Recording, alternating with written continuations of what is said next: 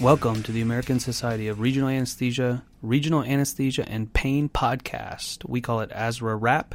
This is episode 1. I am your host, Raj Gupta from Vanderbilt University in Nashville, Tennessee.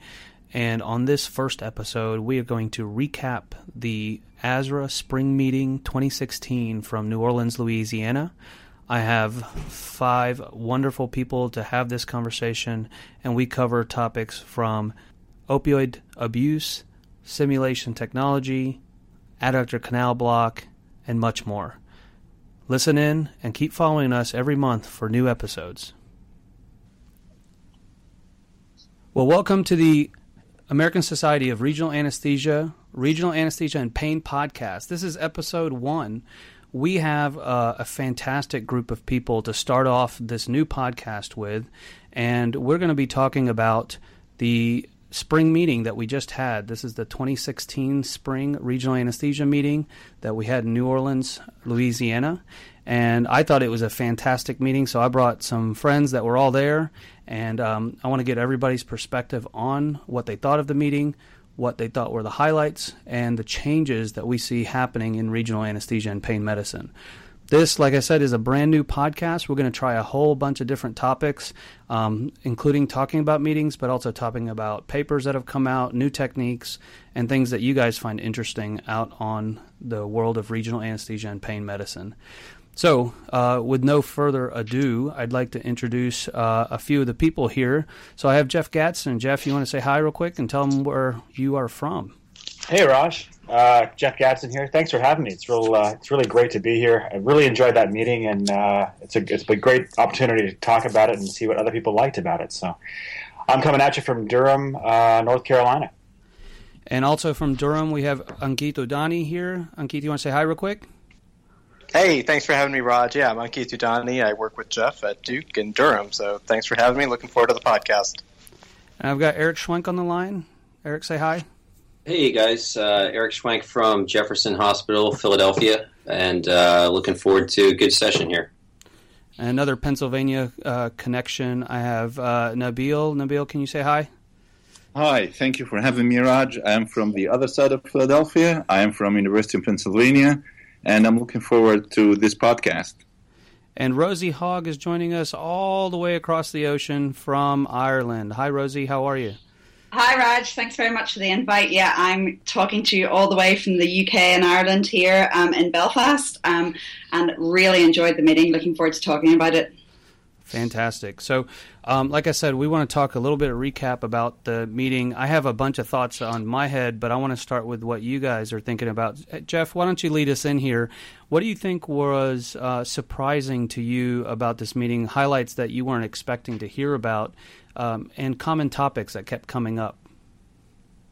Yeah, Raj, it was a really, really enjoyable meeting. One of the ones that my favorites in the last sort of 5 or 6 years. One of the things I thought was great about it was some of the, I don't know, for lack of a better word, typical lecture refresher topics that we were so used to hearing from past ASRA meetings didn't make an appearance, which was nice. And then we had room for other things that sort of made their way in there.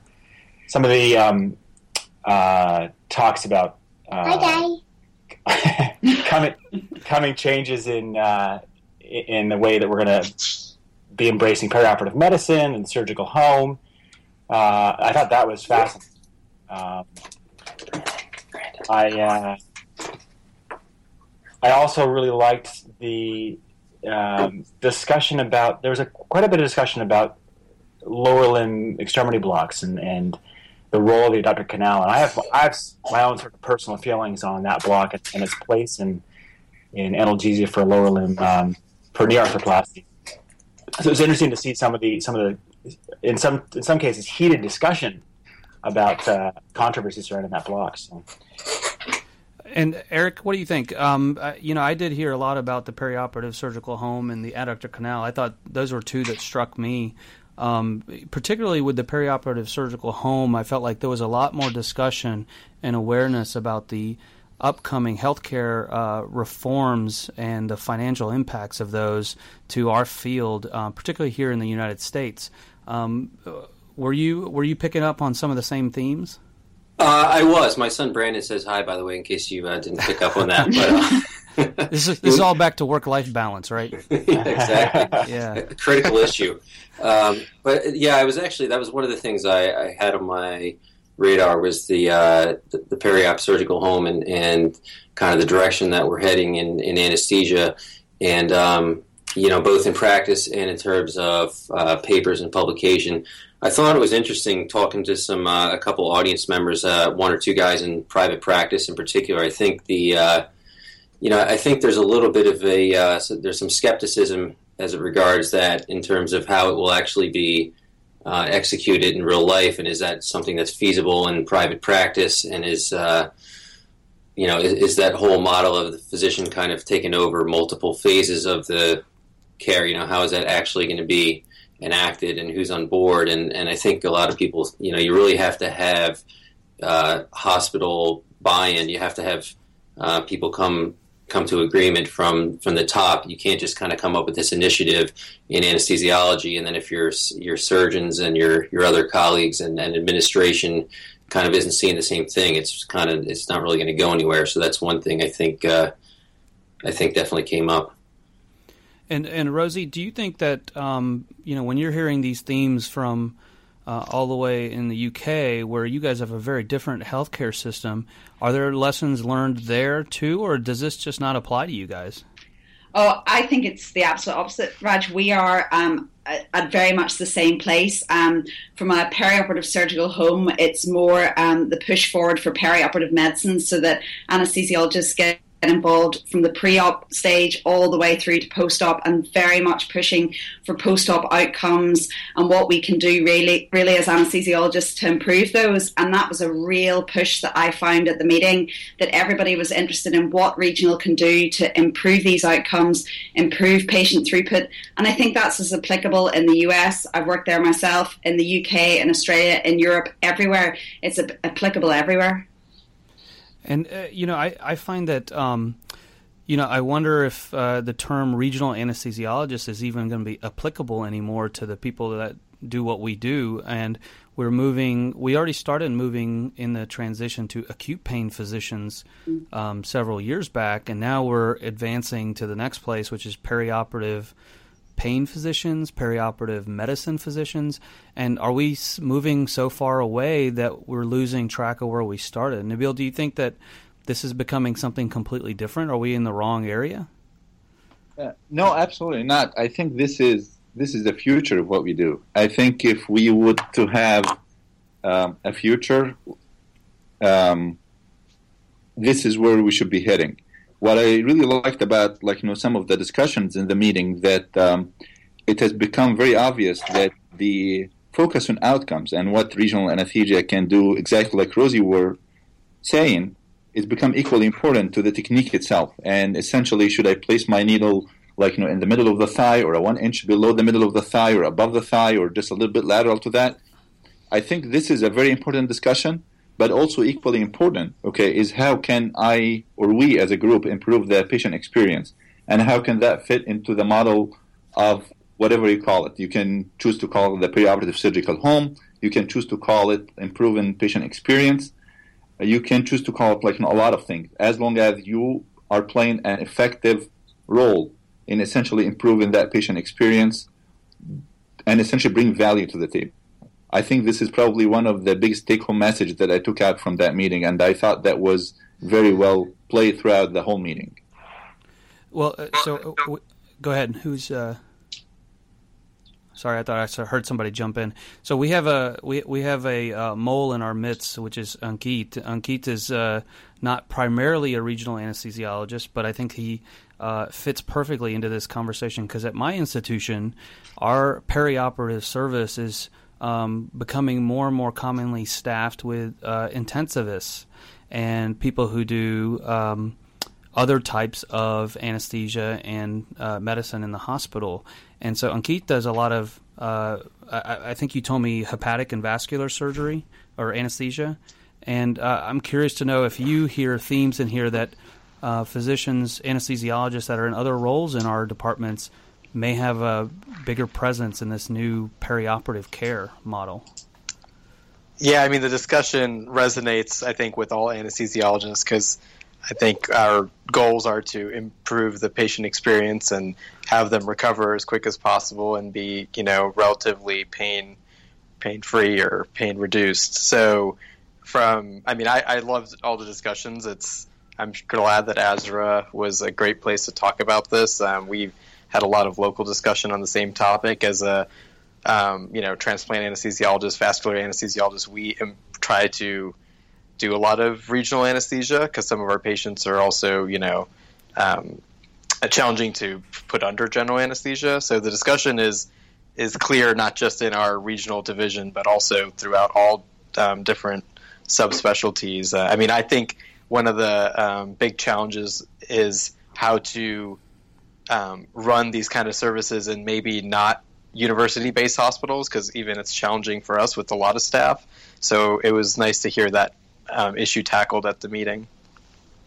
I think also this is Jeff here, one of the things that was made clear to me was the value of us as the acute pain physician in the era of bundled care, and the reduced resources that are going to be shared around to all the different players. So, reflecting on our experience at Duke, we've made some changes to our total joint pathway, just in terms of how we've tinkered with our blocks and the multimodal stuff, and that resulted in just about a day's length of stay, and that amounted to $1 million of savings over the course of a year, and that's pretty hard to ignore in terms of an outcome, especially when all of a sudden that pie is now a limited piece of pie.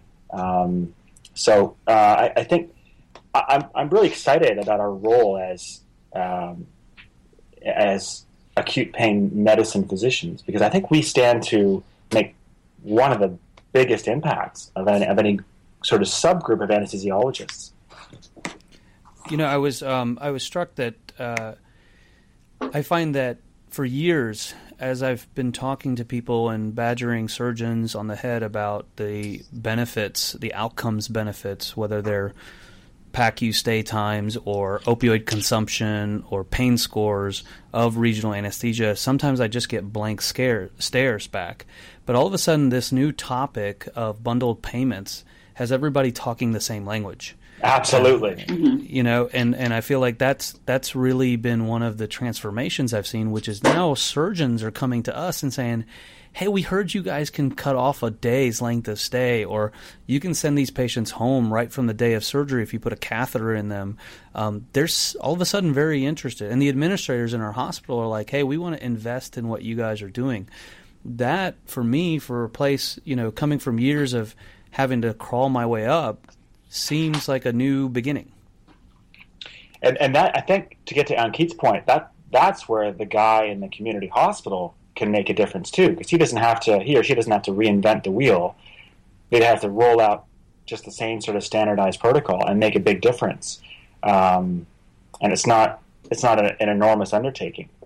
Yeah, I agree. I mean, how many of us are doing ambulatory catheters for patients who are discharged the same day? I mean, I know we are, and I know that the surgeons have gotten pretty comfortable with that system.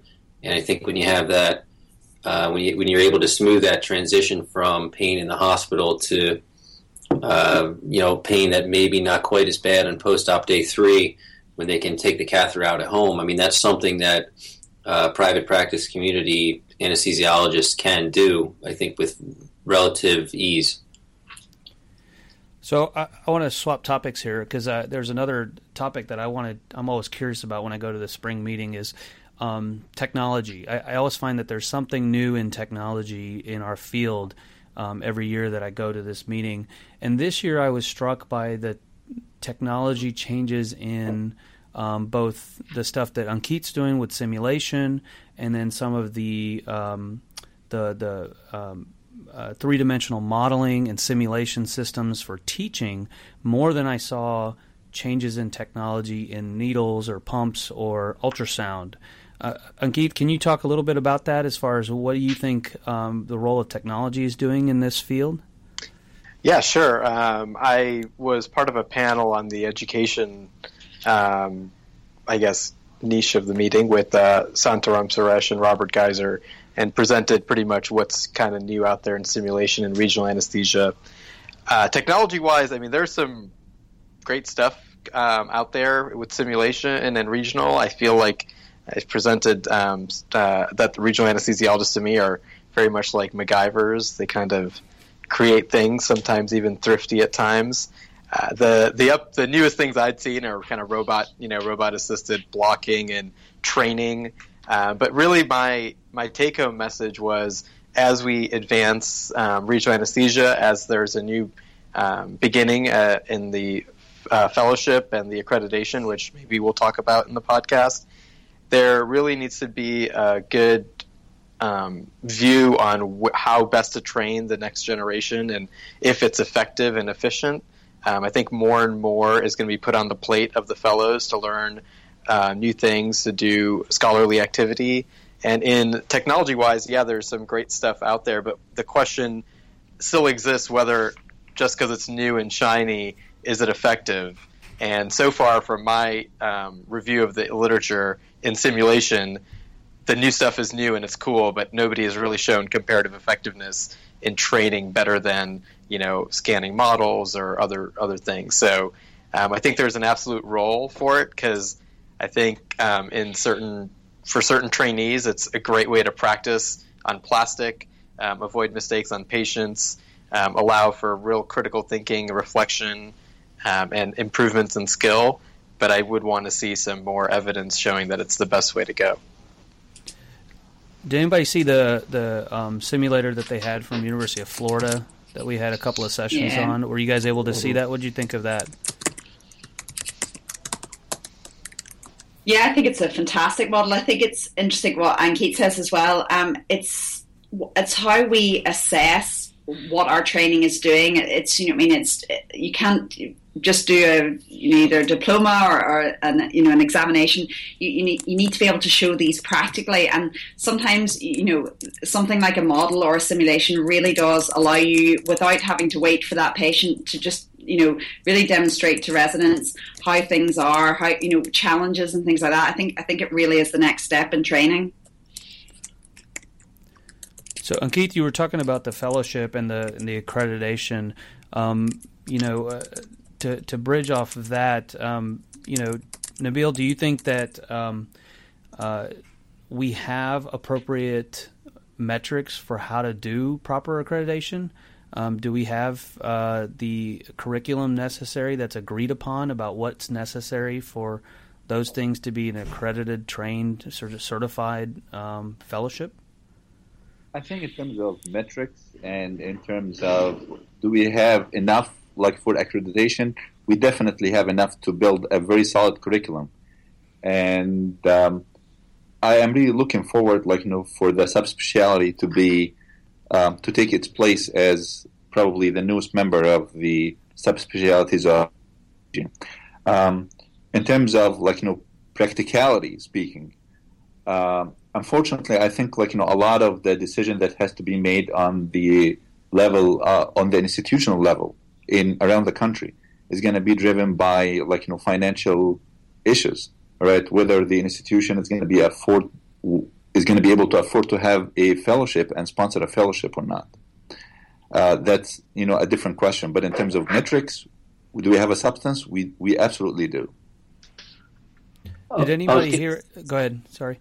The only thing I was going to throw in there is I think the balance between acute pain and regional for the fellowship could be a potential issue that needs to be worked out, in case we forget that the acute pain component is definitely got to be worked in. Did anybody hear any discussion about, or I know a couple years ago when I heard the conversation, there was always this discussion of if we make this stuff accredited, whether it's ultrasound certification or a full accredited fellowship, that you're actually going to discourage the ongoing development of this field and the adoption of ultrasound-guided regional anesthesia in the field of anesthesia. Was there any conversation about that this year, or is that sort of everybody's accepted that this is still a good idea? I didn't hear that, and I know you're talking about it. In the fellowship directors meetings 3-4 years ago, there was definitely, it was like 50-50 whether this is a good thing to pursue or not. This year, I felt like, and maybe the train's already left the station, and it already has for sure, but it felt like there was an overwhelming consensus that this is a good thing to do.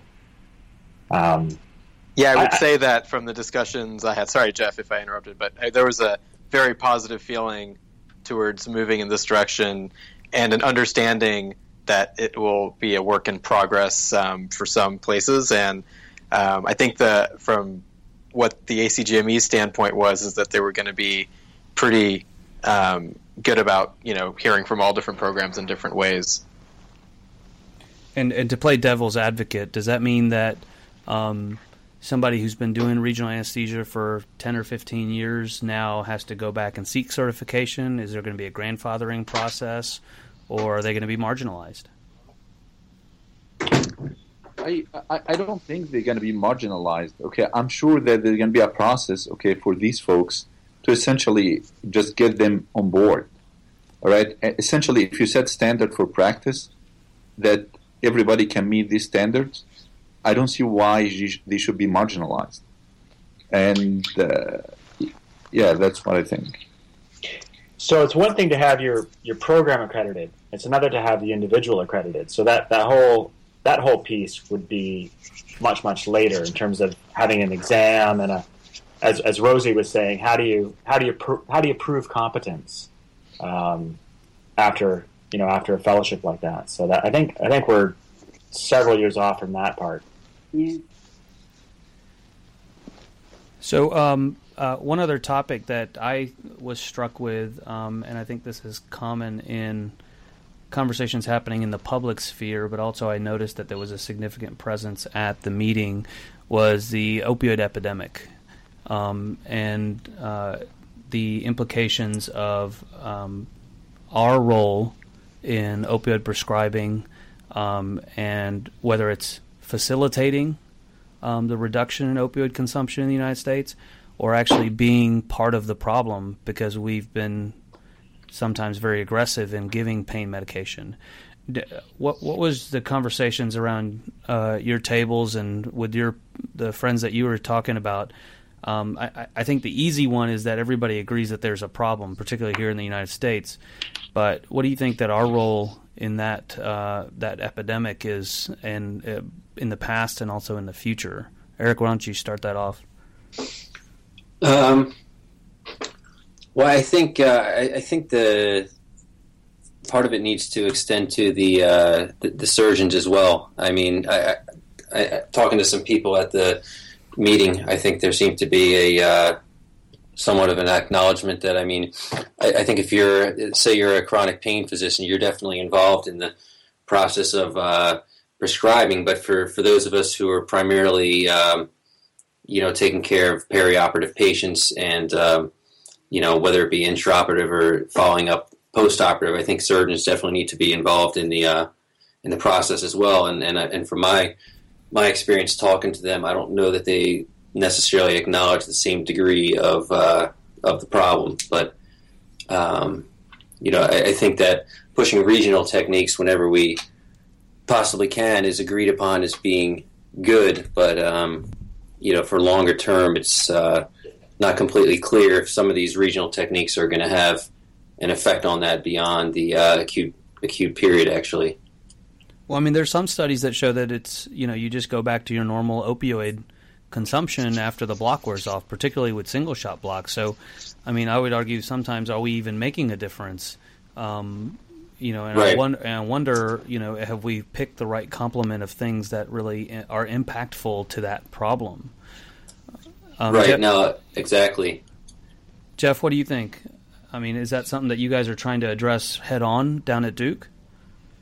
Yeah, it's a crazy problem. So we have 5% of the world's population and 80% of the opioid consumption on the planet.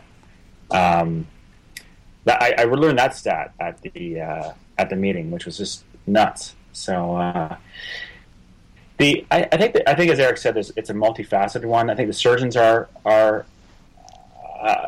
a big stake in this and a big potential to affect change.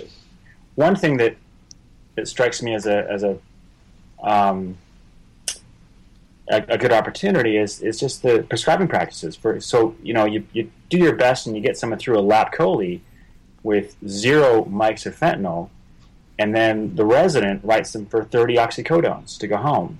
And so they might take 5 of those oxycodones, or they might take 20, or they might take 0, and then the rest of that bottle sits on the shelf for someone else to gobble up or divert and that sort of thing. So I think that's a big opportunity. I agree with Eric. I think the regional blocks, and I agree with you, Raj. I think that a single shot block has limitations, and I wonder if we can't do more education with our surgeons about, tell your patients to take 10 oxycodones, and then that's a hard stop, and you're moving on to acetaminophen and ibuprofen.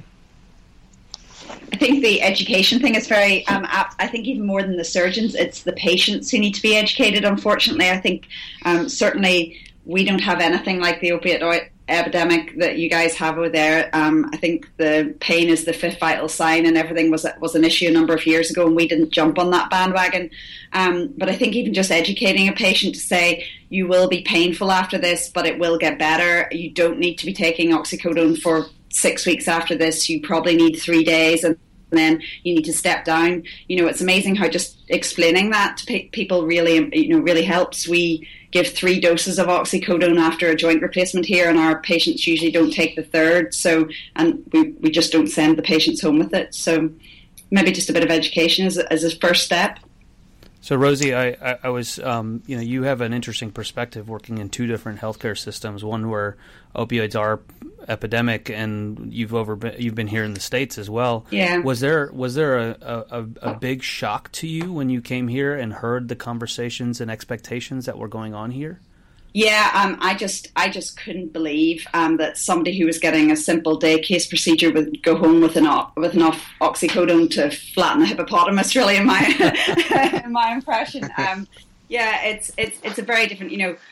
Take for example my 5 joints that I'm doing tomorrow. The most they'll probably take is a bit of codeine, or certainly a bit of acetaminophen. It's maybe a different patient perception. I think the problem is that maybe it's the payer system. It's everybody has to be extremely happy all the time, as in, I'm not happy with the care because I have a little bit of pain. But even just taking the time to explain to patients, you'll be sore, but you're going to get better. We try a bit more education here, but we maybe have more contact than you guys do. I think that's probably what I saw from working in both systems. What do you mean by that? Like earlier contact to the patient? It's all attending anesthesiologist led here. I see my patients today. Or today or tomorrow morning. I operate on them tomorrow. I see them the next day. There's a little bit more continuity of care. It's much more difficult there with the higher turnover in the different sort of physicians and assistants and residents and CRNAs and things. There's a lot more people in the mix. Do you guys admit your patients the day before surgery? Not all of them, no. We're really pushing to day of surgery admissions, but we do still admit some of our patients the night before, just if they have a long distance to come or something like that. So, just to extend on that, has anybody ever run into? I'm saying this rhetorically because I'm sure every one of you has heard this, which is that even when we're doing regional, that you'll hear the surgeon say, "Oh, they're going to do a block on you. You're not going to have any pain at all." And, that to me is one of the most telling comments because they want to look good in their patient's eyes, and they're the ones bringing the pain-free experience. And has that been a problem frequently with you guys? How do you address that? So I think setting expectations is a huge thing, like Rosie said. So I tell all my patients, you're having your knee cut on. You're going to have pain. And if we can get you to a 4, I think that's a win for all of us.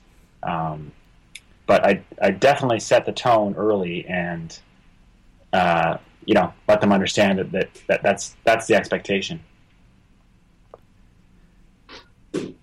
I just want to add one thing to the conversation. I thought one discussion point that was pretty relevant and ASRA based on this was when we were talking about the opioid epidemic, there was no real pushback. I think all of us kind of owned up to it. Everybody at the meeting, at least that I was hanging out with, and even locally at Duke, that I think we feel as physicians guilty, and we're not pushing the blame. So I like that aspect about it, that we're kind of hitting this head on, and we understand it's a problem, and as a group we'll kind of figure a way out. I think that's going to make it easier to come up with solutions as opposed to people like denying that this is a problem. So I really did appreciate that both at the meeting and then back at Duke when we have kind of gone through all this stuff. So Nabil, you're the king of the pro-con debate as our current newsletter editor. So what struck you as our most controversial topic? So instead of kumbaya for everything, like the opioids and the perioperative surgical home, do you think there was controversy about any topics at the meeting that you heard? I think, as much as I like to talk about outcomes and everything, but one of the things that I think was very, very, sometimes, as Jeff said in the beginning of the podcast, it was really almost very heated discussion. Okay, short of people getting into each other's faces, is just the discussion about adductor canal block versus femoral nerve block.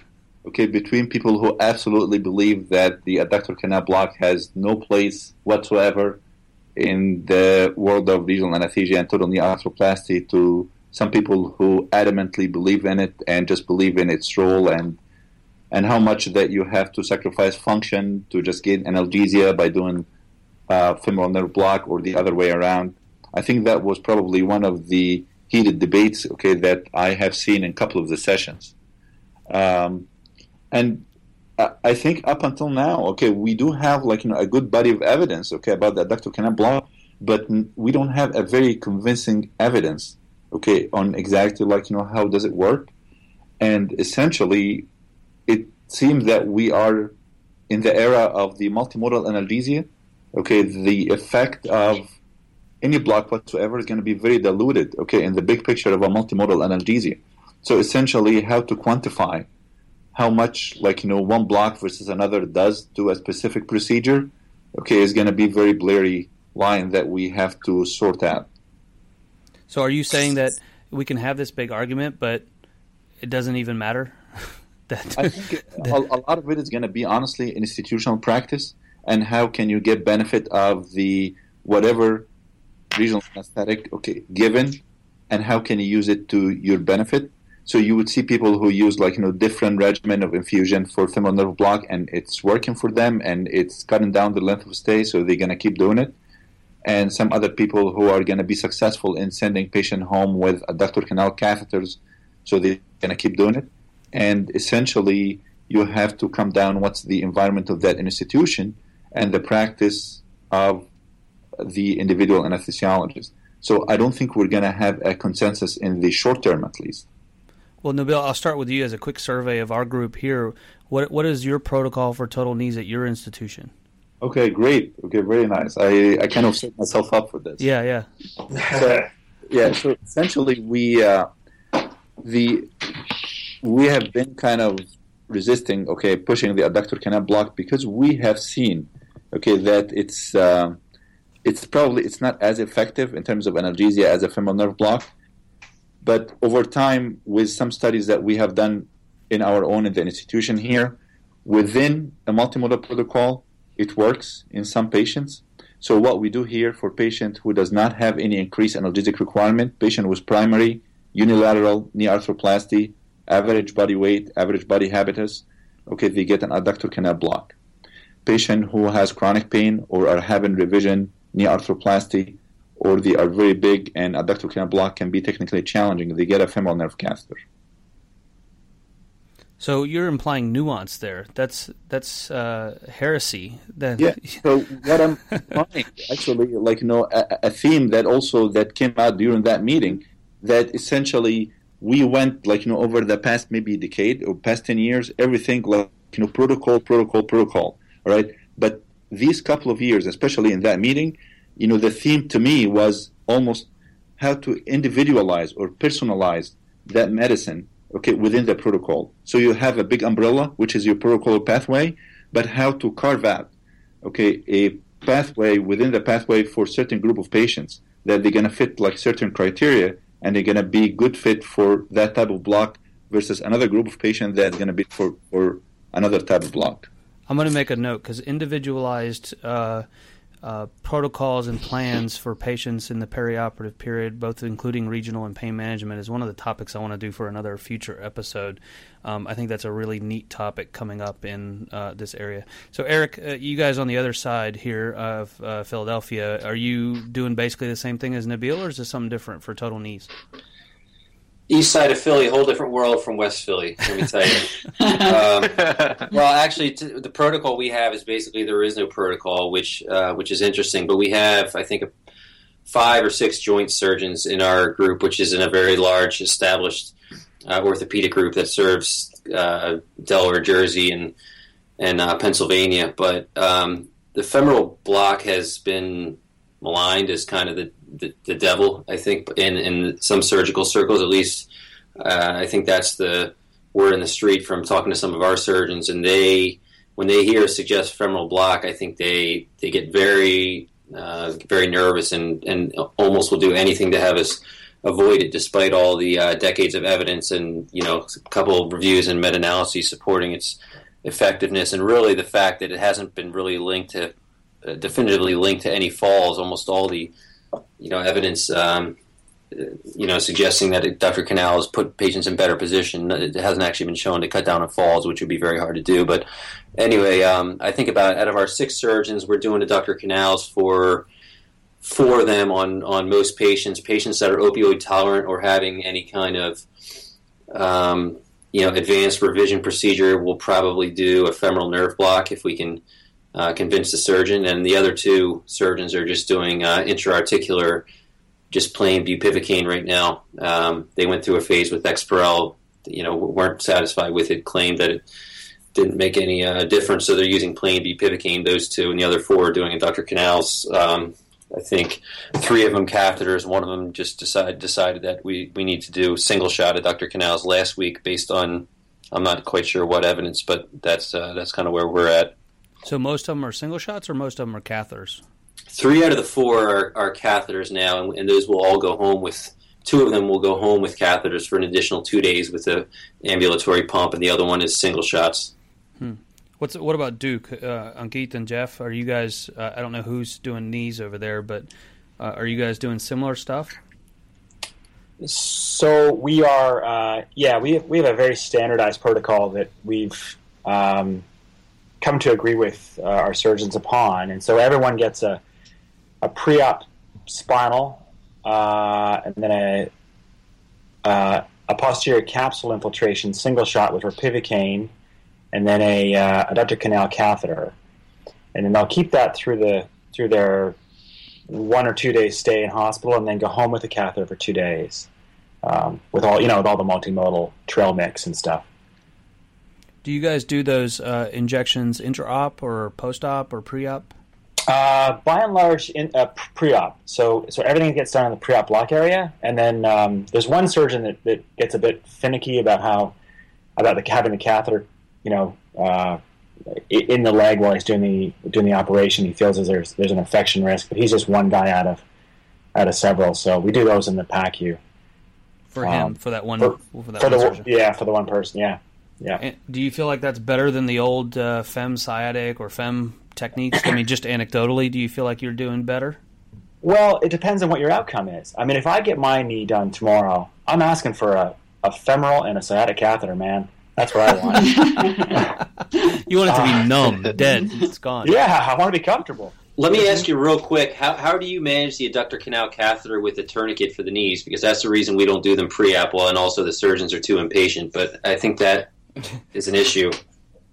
So we just leave enough of a tail on the catheter so that the hub is outside the tourniquet, and then the tourniquet goes right over top of it. We don't have data to support a safety concern or advantage either way. But at the moment, that's what we're doing. So how what portion of the thigh are you doing this adductor canal block? Because the adductor canal is related to Nabil's comment earlier. There's a lot of controversy over it. Where in the canal are you? So I agree, and if you ask an anatomist, they would tell you it's further down towards the knee. But we're doing it exactly mid-thigh, or maybe a finger breadth above that mid-thigh point. So the tourniquet's going on as a non-sterile tourniquet over the adductor canal catheter, and then they're draped below the tourniquet. Correct. Yeah. Okay.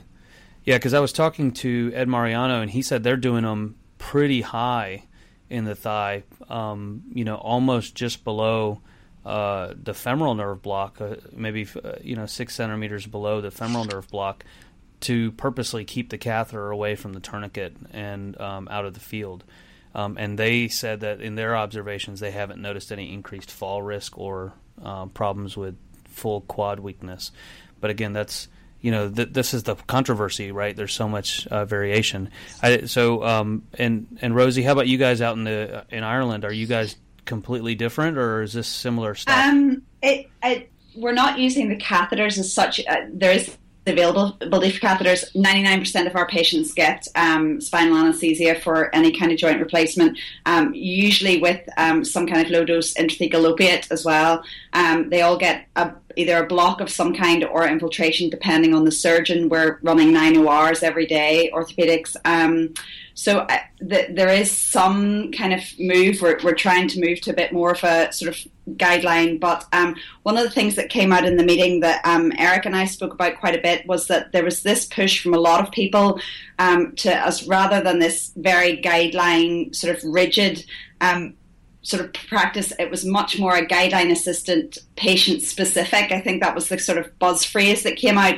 And I think what Nabil said is very important, that what works for one patient may not work for another one. It's good to have a general, this is what we generally do, but I think we need to be much more patient targeted. Yeah, at Vanderbilt, so we've been through sort of the gambit of all the different variations. We went through, when I started here, everybody was getting general anesthesia and no blocks, and then we went to femoral blocks and femoral catheters, and then femoral catheters with sciatic blocks and spinals and epidurals and all that kind of stuff. And now, after years and years of doing all kinds of different stuff, our surgeons are like, we just want you to do a spinal, we're going to inject around the knee, and that's it. And they're like, all we care about them is them walking right away. And they want us to do as little as possible. Of course, they are being more aggressive with their multimodal cocktail now than they ever were before. And we're not following those patients as closely as we were the ones that had our own catheters in them, but anecdotally, they're doing just about the same. And it's hard to argue with patients that are doing about the same with a lot less effort.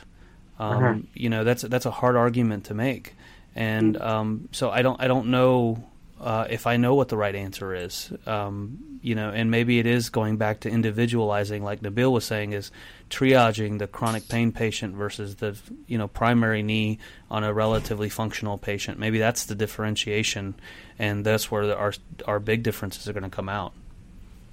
So, Raj, that's interesting what you said about mobilizing the patient straight away. Admir Hatzak made a point in one of the discussions. Is there any evidence to say that we should be mobilizing our patients immediately post-op? As he said, if he had his knee done, he doesn't want up 2 hours later. There is this whole push to mobilize. Did anybody hear of any evidence that says that's exactly what we should be doing? I don't know of any medical evidence showing better outcomes in terms of joint range of motion at 6 months or anything like that. But I will tell you, at our institution at Duke, if our physical therapists are very linear in their progression. So first you must do A, then you're allowed to do B, then you're allowed to do C. So if they can see them mobilize on post-op day 0, then on the next morning they're considering. They may consider them for discharge later that day. Whereas if they don't see that first step on the day 0, then they lose a day. So that's the only outcome, I think. I think Jeff hit the nail on the head there. It's that progression. It's the same argument we have with our surgeons about epidurals. Is we've trained them that we're going to leave epidurals in for an X number of days, and then once we put them in, they just assume that every epidural has to stay in that long, even if the patient's not really in the hospital for any reason at that point. And we have to re-educate them that no, they can actually be discharged. We can just take it out early if they're doing great. We don't have to leave these in forever.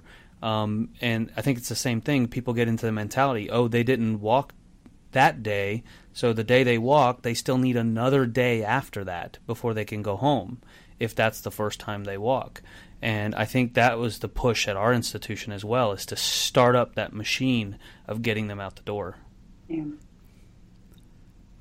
And the other point also that we did not talk about, and I think that probably worthy of another podcast, is even surgeons are very different within what they do. And that can pretty much impact, your pain after surgery, big deal. And the total hip arthroplasty especially is a prime example for that. You have so many approaches, and the pain level is like night and day after different approaches for hip arthroplasty. I have seen in different institutions that we were doing epidurals. In other institutions, I have done essentially lumbar plexus and parasacral sciatic. Currently, where I am, we don't do anything for the hips. So it depends also a lot on the technique, on the surgical technique. Did anybody talk about that there? I mean, does anybody ever stratify based on surgical technique within a specific surgery? I don't see that talked about very much in our literature. No, and honestly, no, and I think it's probably worth just looking at, because in our literature you're going to see a big, broad topic talking, for example, about total hip arthroplasty, but nobody really talks about how much muscle they are cutting, if they are just splitting the muscle rather than cutting them. Okay, that's also a big deal, and how much pain that is going to generate after surgery. Same thing when you hear in the radio when you're driving in the morning, all these centers, especially the smaller community hospitals, when they say, come on in to have your total knee replaced, and we're not going to cut your quad tendon. Nobody knows exactly, if this is for true or not true, but in the patient mind, okay, that sort of advertisement is also something very good. Yeah, and just one last quick thing, why do some patients have posterior knee pain after knee arthroplasty and others don't? Is it the surgeon's technique, the individual patient, or some combination, or something we don't know? We see patients who are completely controlled with the mostly anterior analgesia you get from a femoral and adductor canal catheter, and then other patients who have no sensation on the kneecap and have 10 out of 10 pain because of posterior pain. It's a little unclear. Yeah. I think the bottom line for me, okay, have a protocol, have an umbrella, be flexible, and personalize your medicine. That's why, you're an acute pain physician, right? That's why you're not only just a regional anesthesiologist and just going in and throwing blocks at people. Yeah, that's a very, very good point, is that I think that we have to remind our colleagues and ourselves that we don't want to be technicians at the end of this. We want to be consultants that actually provide input and differentiation between both case mixes and patient mixes, and to be frank, different technical skills of different anesthesiologists too that we have to take into account. So, well, I think this was a fantastic first episode. I know I had a blast, and I'm looking at the clock here, and I think we could probably go another half hour, 45 minutes, but I want to try to keep it under a reasonable amount of time. I want to thank all of you guys for joining us on this first episode of the podcast. I know I'm going to be calling on every one of you at different times to join us again, and we're going to try to keep mixing it up a little bit over the next several episodes to try to make sure that we're finding the perfect balance of where we want this episode to go. Once you find us, please put comments, rate us, and share your thoughts about where we should take this podcast. We want it to be a continued conversation between meetings so that we can keep talking to each other and have as much fun as we did at the meeting. Well, maybe not quite as much fun, but at least try to approximate that. And then that way we're not just waiting for the next one to come. Thank you guys again, and I look forward to sharing this podcast with you guys in the future. We're going to try to do this once a month, so keep your ear out for us. Thanks a lot. Thanks, Raj. All right. Bye. Bye, everyone. Bye.